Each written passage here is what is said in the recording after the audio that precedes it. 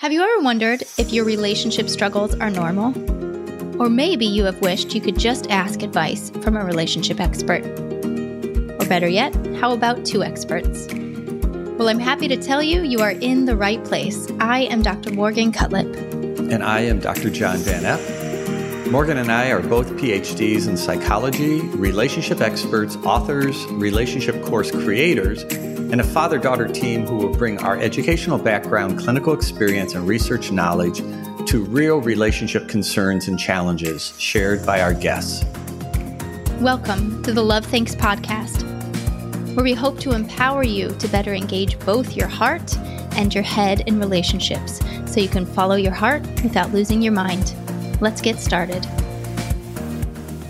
Hello, today we are sitting with Kelly. She has been married 7 years, but is presently separated and is the mother of two young kids, ages 2 and 4 months old. Kelly wrote in because her husband struggles with anxiety and depression, and she's found that there's little space for her to express her own needs without him either taking it as a personal attack or spiraling into a depressive episode. We're really honored to have you here today, Kelly, and just really value your openness and willingness and vulnerability in sharing your story. So thank you for being here. Yeah, I'm happy to be here. So Kelly, one of the questions that I was thinking about is, when did you first see your husband struggling with any kind of depression, anxiety? Was that something going all the way back to the dating time period, prior, during the marriage? When did it first start surfacing in your view? Yeah, so it really was a couple years after we got married where it really started to kind of form into, mental illness. From what I had noticed, it actually started around when his parents were going through some really difficult times. And it was a really hard time for him, and that's when it really started to appear for him. And he would have been how old at that time, and maybe you too? Like, what would your ages be? Early 20s, yeah.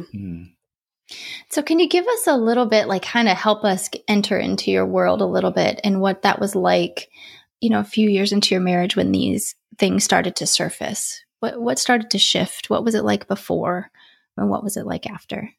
It really, I didn't see any red flags of it emerging, while we were dating. And, once we got married, it was really, we have a great relationship, nothing really too out of the ordinary. And then, once things started to change, it went downhill pretty fast. We had a lot of big life changes happen, within a span of a couple years.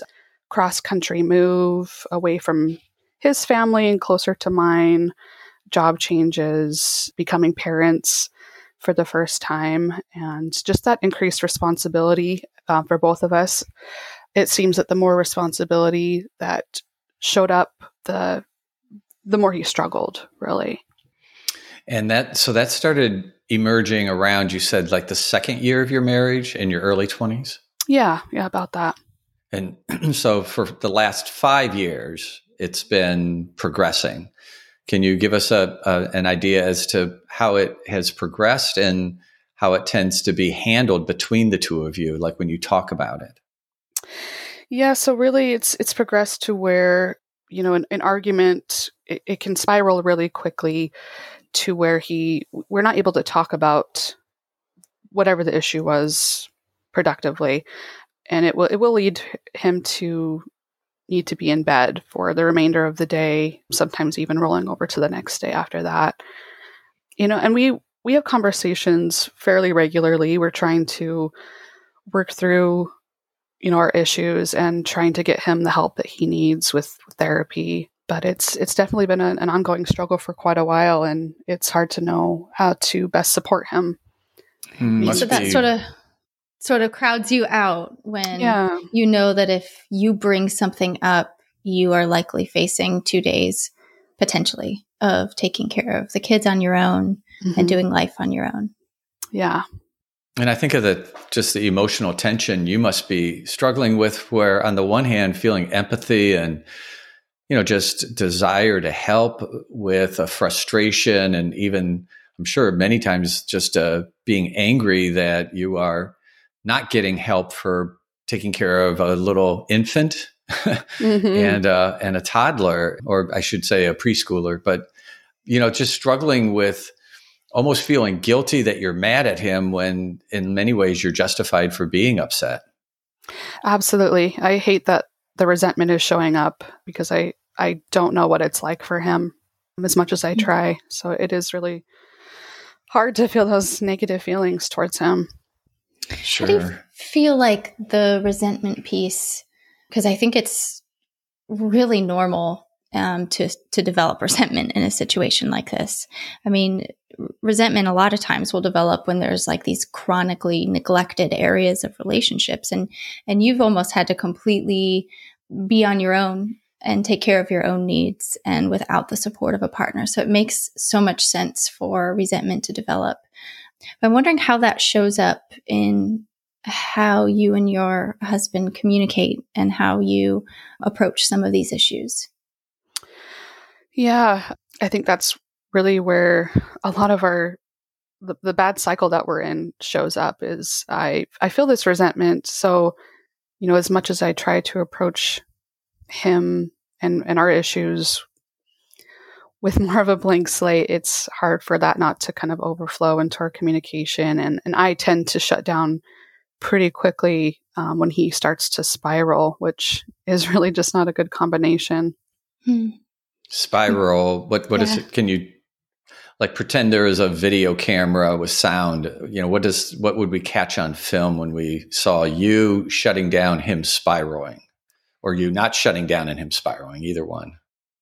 He gets louder and louder and louder. He gets, just the anxiety and the physiological response that he's going through.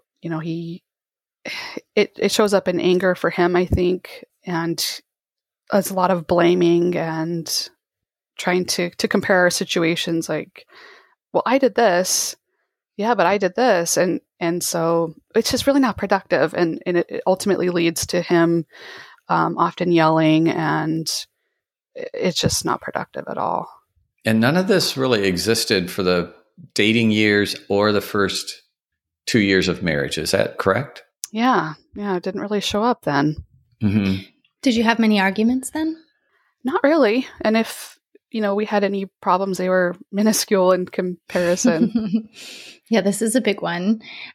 I'm just wondering if that pattern is a similar pattern that's just now intensified. Yeah, I think that's probably what it is. So another thing that you can help us with is, what is the support network? So if there's professionals, medical or counseling, psychology, therapy, give us a landscape of that. And if there's any kind of medication involved, things like that. So what's this kind of landscape of the support that you've tried to get outside of the two of you?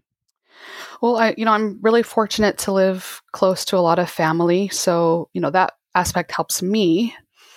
For him, we've tried individual therapy. He's been in contact with a psychologist who ultimately has prescribed him several different types of medication. So he's on medication now. He's not currently in therapy. We're still trying to work on that. But I feel like I'm having to push him towards these things when he looks to me to fix him, and I just can't. And so I'm trying to push him to these other resources and other support, which he's a little resistant to. Yeah, I was going to say that must be walking on eggshells sometimes. You don't want to encourage him, push him. You see that he really needs to take the step, but if you push too hard, then he starts spiraling into an anger reaction, and that resistance increases then. And so it kind of backfires. So I'm sure there's a lot of times when we have this type of resistance in a partner, really for any reason, it starts to almost shut down the ability to move forward. And have you found that? I mean, you mentioned about shutting down in a specific kind of like discussion or conversation if it starts to spiral. But is the resistance overall winning out? Is it just kind of like staying the same, or is it decreasing? What's the movement of the resistance, would you say? It's probably staying the same. if not decreasing, more recently. Is that because of the separation? Yeah, I'm sure that definitely is a big piece, because now he feels abandoned, and it's even harder for him to get out of bed and do these things that ultimately will provide him with more support. Something that keeps coming in my mind that I'm curious to ask you is, when the depression and anxiety began, how did you guys talk about this? Was it sort of like it just was like a wave that washed over your relationship and sort of swept you guys up in it? Or was it something that when it came up, you were able to kind of talk about, this is something that we're now dealing with and this is how we're going to approach this? Or has it just been this last several years of overwhelm and kind of like almost the phrase that keeps going through my head for you is like, I didn't sign up for this. Like, this isn't what I expected. So I guess I'm just curious how the two of you have talked about what's going on. I think at first, when it first was surfacing, we didn't have children. I was able to be more emotionally present and compassionate. So although that was the case, I don't think that we laid out a specific enough plan of action. And that might have ultimately been, if I could go back and change anything, that would probably be where I would start, because it continued to kind of take over our relationship and go unchecked. And even with him starting therapy, it wasn't enough. And so, yeah, the longer that it's gone on, the more it's kind of taken over. Yeah, I think sometimes when we are so depleted in our relationship, we get to this like point of desperation, and then we seek help, or our partner seeks help when they desperately need it. Like in your situation, it's like any movement just doesn't feel like enough, because the hole is so deep, right? The need to see some progress, the need to see like, step in here and help me. It's so deep that it's almost, it's not too late. I don't think it's like ever really quite too late, but it's so much harder to then find that compassionate piece of you when you've waited so long. So go ahead, Morgan. I'm sorry. I think something that might, you say, if I wish I could have gone back in time, we would have had some sort of plan of action. And I know you're separated right now, and so who knows exactly how this will unfold. And I know you have a counseling tonight. And so, but I don't know if it's necessarily too late to talk about a plan of action and to sort of reset the way the two of you approach this mental illness. It's like the mental illness is sort of integrated into your relationship, but instead of integrating it into it, maybe it could be separated out. So it's you, Kelly, and your partner, and you're together against this sort of mental illness, this depression and this anxiety as a united front. And how are we going to approach these things? And sort of externalizing that may help to kind of offer a little bit of a new perspective. That would be something, the counseling tonight you mentioned, and you might have mentioned that to us privately, but is that a couple therapy or is that individual? It is couples, yeah. So that would be something that you could propose, in a sense, to the therapist. Hey, if we try to externalize this depression, anxiety as something outside of our relationship so that we're united together to address it, can you help us do that? What do you think he would say to that? Would he feel that that's a good thing, or would he feel that is actually maybe minimizing something? Is he going to see that as positive or negative, do you think?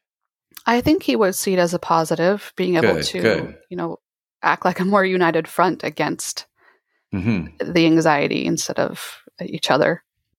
And I was thinking, if I back up for a minute, what exactly led up to the separation? There must, that was obviously something that was a turning point. So what brought that about? Sure. So it's the last time that we had an issue, it spiraled to where there was yelling in front of our 2-year-old. She was crying. He was name calling. He would not allow us to disengage. And, we've talked about yelling, like that's my absolutely no yelling, especially in front of the kids. And that was just a boundary that had gotten crossed a couple of times, and I needed a break. I think this is a break could be very, very advantageous. Obviously, separations increase some vulnerabilities.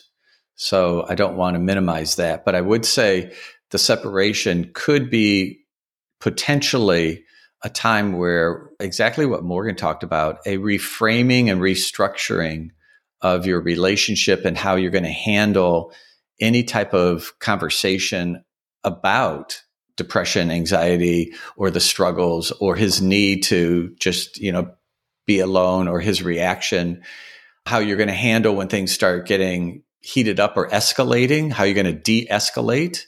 De-escalating would be a really important individual plan for him to embrace and commit to, but it also is a mutual kind of marital plan. How are we going to together agree that what I'm going to do or what you're going to do when when this starts escalating, to make sure it immediately de-escalates? And so I think that would be a second kind of component that you'd bring into trying to restructure. Okay, we're going to view this as not something personal. This is something we're both working on together. And if there starts to be some heated emotion, how are we going to detect that and then de-escalate? Yeah, as you're talking, I'm sort of in my head, I'm like piecing together, if I were working with you guys, how would I want to create some sort of refresh and structure to what you guys will need to kind of piece together as you're thinking of your plan moving forward. And I think, John, you said a really important word, which is not personalize it. I think when you have a spouse who has a mental illness, it can feel very personal when something happens, which is also part of why it can build very quickly into resentment. The more we personalize it, the quicker the resentment builds. And so as you think about this sort of reset, if you decide to consider that the mental illness is something external to you, it can help with that depersonalization. And I think so John mentioned, how do you de-escalate? I think that's a big one. I think some other areas to flush out and create some sort of plan or structure around would be something like, when you have a need, how do you approach your partner about that? How can you have a conversation? You are not a needless person just because he is struggling with a mental illness. You have 2 little kids. You have, even if you didn't have kids, you would have needs. And so how are you able to approach him without it turning into this whole big episode where he gets enraged and then is depressed and is in bed for 2 days? And so can the 2 of you negotiate helpful ways of having that conversation? And I think another piece to the de-escalation, you talked about shutting down. And so there will be some work in there for you to come up with strategies or ways to enter into a conversation with him where you don't shut down, because obviously he's going to need to learn some ways to not escalate as quickly, but it's going to be really important for you to find ways to stay engaged in the conversation when there's a chance that it can be a productive one. Yeah, absolutely. Personal, if you think about, this is me, this is you. And if we were to diagram it, just having a circle, and this is Kelly, and then another circle, this is husband. Mental illness many times starts to create a big overlap so that you're in my space, I'm in your space. People feel you're triggering me. So all of a sudden, you're triggering me. So my reaction is your fault. So blaming comes up, and that porous boundaries between you and me very much start to erode the ability to actually work together and accomplish the things we're talking about. And so part of your restructuring is to be able to talk about, what can I do as Kelly to help you de-escalate without, you believing that it's all on me. So this, and I would say the same for husband. What can he initiate to help you? How can he initiate involvement with you, help with you? Like, I've been a husband over 40 years, and part of what I feel good about is not just when my spouse says to me, "Hey, John, can you help me with this? Do that, do this." I'm not just following, orders, or I'm not just available for her to ask me to help. I feel good a lot of times when I step in on my own initiative, and I say, hey, I'm going to do this for you, or I just do it. And she's like, hey, I noticed you did this and this. That took that off my plate. And I think he needs to also, in this whole kind of conversation of restructuring, not just be able to talk about how can my spouse, how can Kelly come to me and ask me for some kind of help, but how can I step in? What are some basic ways to be proactive and initiating? Because that feeds his own sense of worth, both as a man and as a husband and as a father. Same thing with his kids. So these are some structure issues that what we're calling restructure. If you're separated, you're not like in each other's physical space constantly like you are when you live together. This is really a key time to restructure. And then the process would be to have some time together where you practice a new structure before you move back in together. So you kind of like slowly work back into being together. Yeah, I love that. That's definitely spot on of what I hope to see before I do move back in. I don't want to leave this too far behind, but there's two things that keep kind of circling around for me, which is it might be worth talking about in therapy, which is that, and maybe you've done this, but it can be really helpful to learn about depression and anxiety and understand some of the ins and outs and what this can do to people, what it can do to their chemical makeup. So some psychoeducational pieces can aid in depersonalizing some of these things. And I think another important structural piece is and we don't need to get too deep in this. I think this is for you and your therapist, but if there are times that he expresses suicidal thoughts, then it would be important for there to be a very clear plan for how that's dealt with in your relationship and how you respond, and his responsibility around that. Has that already happened? Have you already worked on that? We did do something like that with a therapist before together, but in the moment, it's really hard for him to allow us to follow through with that plan. Mm-hmm.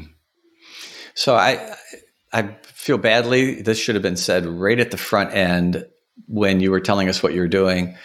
You have been doing, I want to affirm what you've been doing because you have been doing really the right things. You stepped in, you got professionals involved, you have been supportive of him, you've been patient. This is a 5-year kind of growing struggle between the two of you. In the 5 years, you've had 2 children and been managing all of this. And so we both want to just really recognize, affirm, and kind of validate how well you have been functioning and handling all of this and making really good choices. Mm-hmm. So our ideas are hopefully, just adding to, the thinking and the involvement you've already had and the good advice I'm sure you've gotten from different professionals and from family members.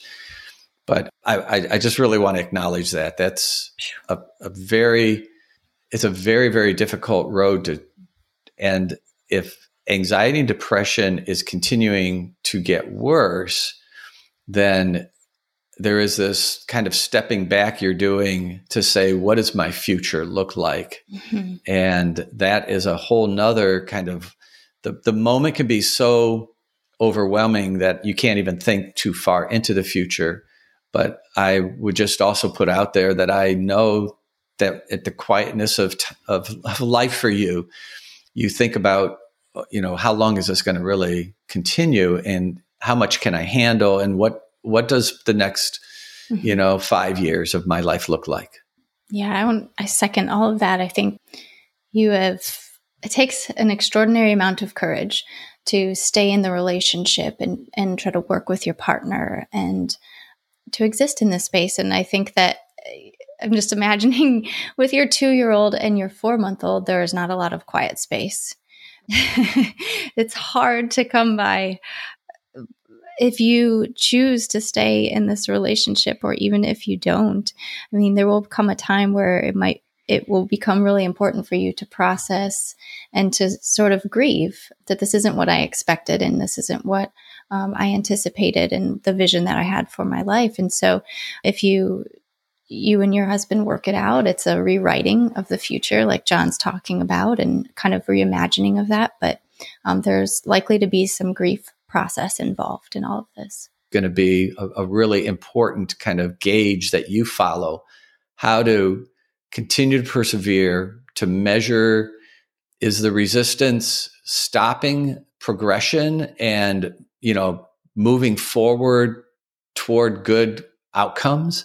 Is the resistance not that great and we're continuing to progress, we're continuing to make some, positive changes? And hopefully that's going to be what happens.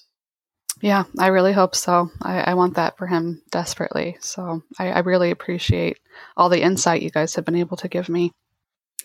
We're really grateful for you coming on today. I guess I'll try to do a little recap. We really just wanted to affirm all you've been doing. You've been supportive and suggesting and urging him to get treatment, which I think is really important. And you've been managing a lot on your own, and it sounds like you took the separation when you needed it. We encourage you to get in your session and as you move forward to kind of consider rethinking depression as something external, something separate from you guys, that the two of you are sort of at war with. You're waging war against this depression together.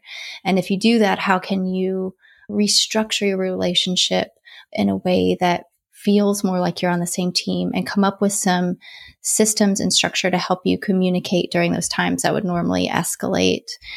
And we are just so grateful. Did I miss anything, John?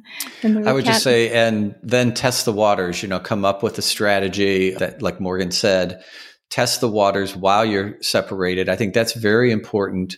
Don't, jump back. I mean, you've made a huge decision to be apart. So let's make the absolute most of it and restructure not just the de-escalation, but when he is emotionally spiraling downward into suicidal, what is going to be, again, a plan that is really workable and achievable and can be, again, also tested out. So thank you for spending this time with us today and showing up and being vulnerable and sharing your story. Thank you so much for having me. Thank you for tuning in. You can learn more about the Love Thinks content by hanging out with Dr. Morgan on Instagram at MyLoveThinks, or visit our blog at mylovethinks.com. And we're happy to offer an affordable subscription to the Love Thinks membership, where you will gain access to a library of videos and resources on a wide range of relationship topics. Also included are monthly live Q&As, where we answer relationship questions and discuss relevant relationship issues. All this and more can be found on mylovethinks.com. And remember, the best relationships are those where you follow your heart without losing your mind.